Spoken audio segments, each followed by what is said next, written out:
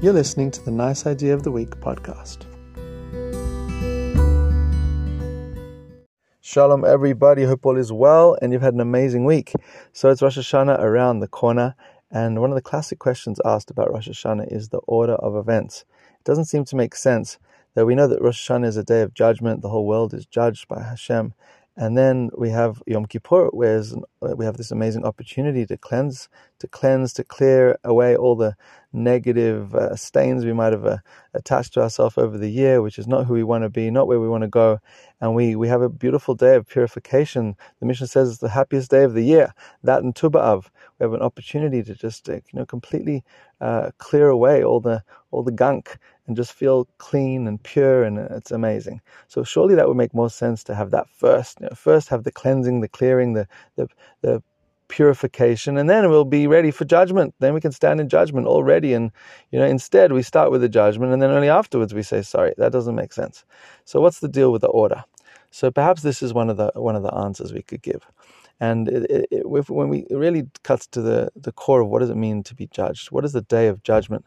Firstly, when a person thinks of day of judgment, no one feels too comfortable about that. I mean, after all, we don't like to be judged. No one likes to be judged. No one likes to be scrutinized. No one likes someone to criticize and look at all the deeds they've done and say, wow, was that not good enough? And what about this? But that's not the day of judgment that Rosh Hashana is. Rosh Hashana is also, as we know, the day that man was created. Right, as we say, Yom Harat Olam, it's the day that Hashem's purpose for creation was realized in the creation of man. Right, the creation of the world was on the 25th of Elul, and man was created on the 1st of Tishrei.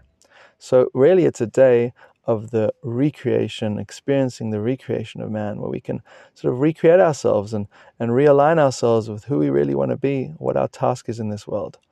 And the judgment is really a message that tells us that what you do really counts. It really matters, right? Every single person gets their moment in the spotlight, where the spotlight shines on us and the shofar blows and wakes us up and says, that like every single thing you do actually counts and it matters.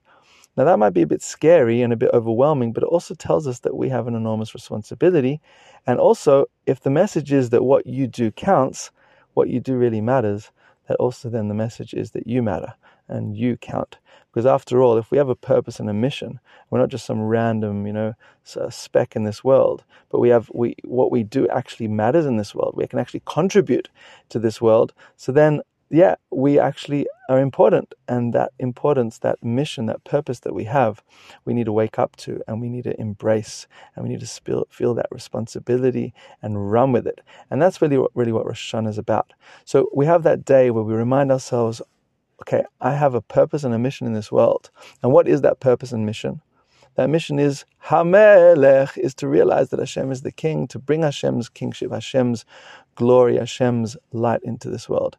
Meaning each and every one of us are a unique conduit for Hashem's light to shine into this world, Hashem's malchut, to reveal that Hashem is actually the Melech HaOlam. What does it mean, Melech HaOlam? He's the king of the world. But the word HaOlam is the same word as He'elem, which means hidden.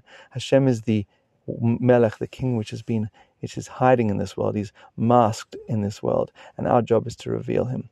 That's why we say Baruch Atah Hashem Elokeinu Melech HaOlam. Baruch means Hashem, you are the source of everything. Baruch Atah, and Hashem, my job is to reveal that you're the Melech, which is hidden in this world. My job is to reveal that hiddenness, that light that shines behind everything. And in doing so, we fulfill our unique purpose, our unique mission in this world, which is why man was created in the first place. And in doing so, then we're ready. We're ready to now, with that clarity, with that sense of vision and that purpose and that mission, then we can enter into Yom Kippur and actually say, okay, now I know what I'm supposed to be doing. I can start to clear the path away of the things that are holding me back from that. And that, I think, is perhaps why the order is as it is. It's not a day of scrutinizing, why weren't you good enough? But rather a day of realigning and getting a new vision. That's what the Torah Yaakov Yosef says in the most beautiful explanation of the Gemara. He says that when the Gemara says that the three books are open, the book of the Rashayim, the book of the Tzadikim, the book of the righteous and the evil are opened up, and people are written in the books on Rosh Hashana. So it says the Torah Yaakov Yosef, Hashem opens the books and he gives the pen to us, and he says, it's up to you. Where do you want to write your name? Because it's not about the past. It's not about what did you do last year. It's rather about who do you want to be? Clarify where you're going. Clarify what your purpose is. You choose. Here's the pen. Write your name wherever you want. So when we hear that shofar blown, that shofar which represents and reminds us of that inner purity, that like baby cry, that purity that we came into the world with a mission, with a sense of purpose, when we hear that shofar blow, we remind ourselves and we accept upon ourselves, I know why I'm here. I know what I'm trying to do in this world. And I'm going to charge forth with clearing the path of all the things that are going to hold me back all the way to Yom Kippur, and then celebrate through Sukkot in that new mission and sense of purpose. Have a beautiful Shabbos.